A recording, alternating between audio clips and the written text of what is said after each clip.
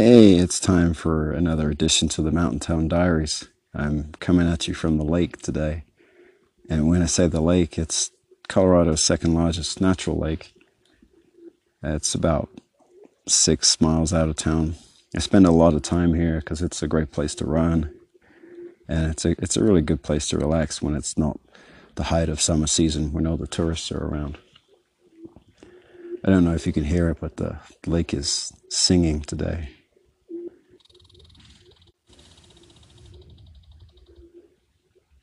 This is the first recording with an actual decent microphone, and I apologize for the first three.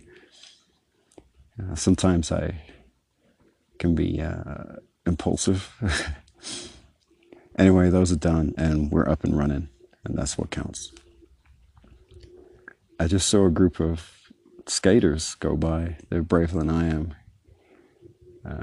I'm not sure how deep that ice is yet. I can swim, but I have the natural buoyancy of a house brick. So I am a little more cautious than some people.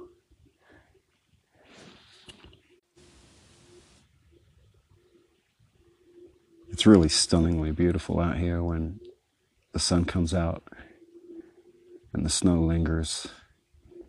It really gives a whole different feel to this mountain environment. It's the same place, of course, but it's an entirely different experience. The winter hikes are a lot more challenging. And, winter driving and, just existing out here is a lot more challenging in the winter. At the weekend, I was thinking about going out to one of the two bars that are actually open at this time of year. And I looked at my outdoor thermometer and it was well below zero. I think that night we dropped to nearly minus 15. And my wife had the truck, so I would have been walking through town, which is only a mile, of course. But I didn't feel like it. I like to have options. I like to be able to hang out outside if I want to, and interview people, which is coming in the next podcast. Where I had originally intended this to be full of interviews or chats with a lot of my friends here. But seeing people in a bar and then having a quiet space to talk to people and put it on record, that's an entirely different thing. And I work alone so often as a photographer, and when I'm working on a book or if I'm doing freelance work, that I actually forget how to schedule and organize things with other people. It's one thing to talk to a family and meet them and take their photograph. It's another thing to say, hey, buddy, let's hang out, but I want to record what you say. It's a little odd. Well, I think so. But I know some really nice people here, and I have them booked, and I promise in the next podcast it will happen. It will begin, and we'll get to hear some different perspectives on how it is to live out here and what they're up to. They're a pretty diverse bunch. A couple of people over the years have told me that at one stage, I believe in the 60s or the 70s, this area was going to be considered as a national park. But for whatever reason, that didn't happen. Of course, we're surrounded by national forest and wilderness areas and BLM land, which if you're listening from overseas, that's all owned by the federal government, but available for public use.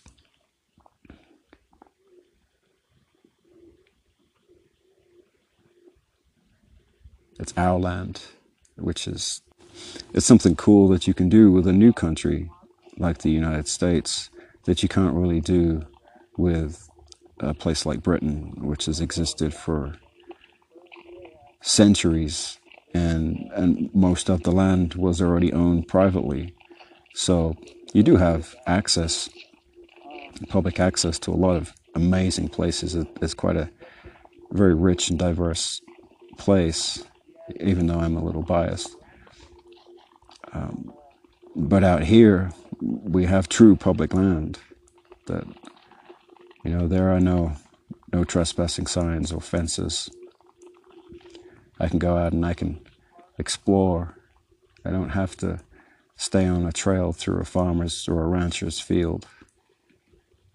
I can go out into the forest and follow a deer trail and see where it goes. And I'm not trespassing because it's public. And so there's a lot of potential good in these forests and these wild places if they're managed properly. We can preserve a lot of really cool environments and, of course, the wildlife that inhabit those environments. It's pretty cool that these four skaters that I'm seeing zooming around on the lake, they look like professionals. They have their flotation devices and helmets and all that. And it's actually pretty cool. I was a little, not annoyed, but disappointed to not be out here alone. But it's actually really cool. Out here in the winter, you kind of have to make your own entertainment.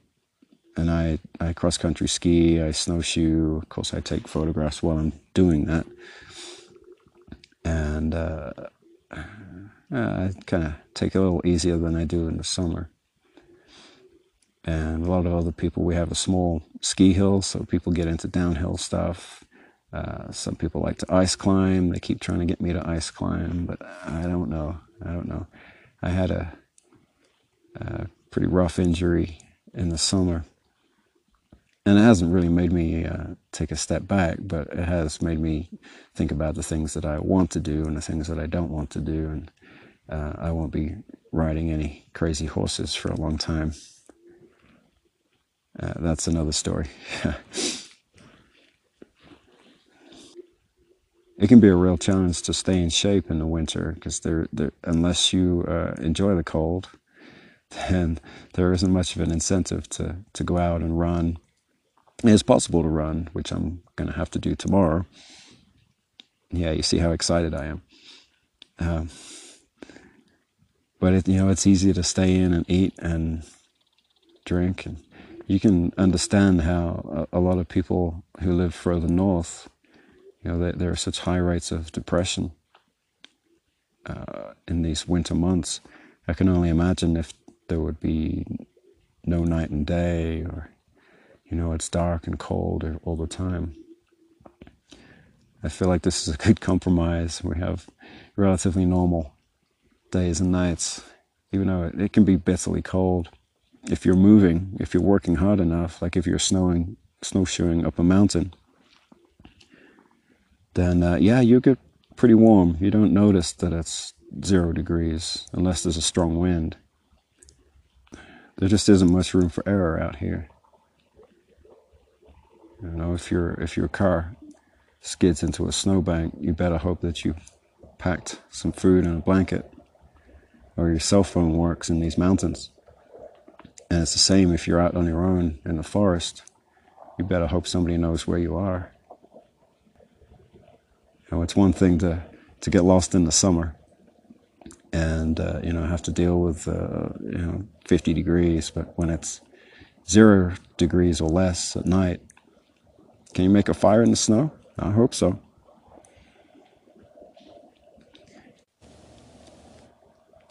When I have some downtime like this, I like to look around and check the snow conditions.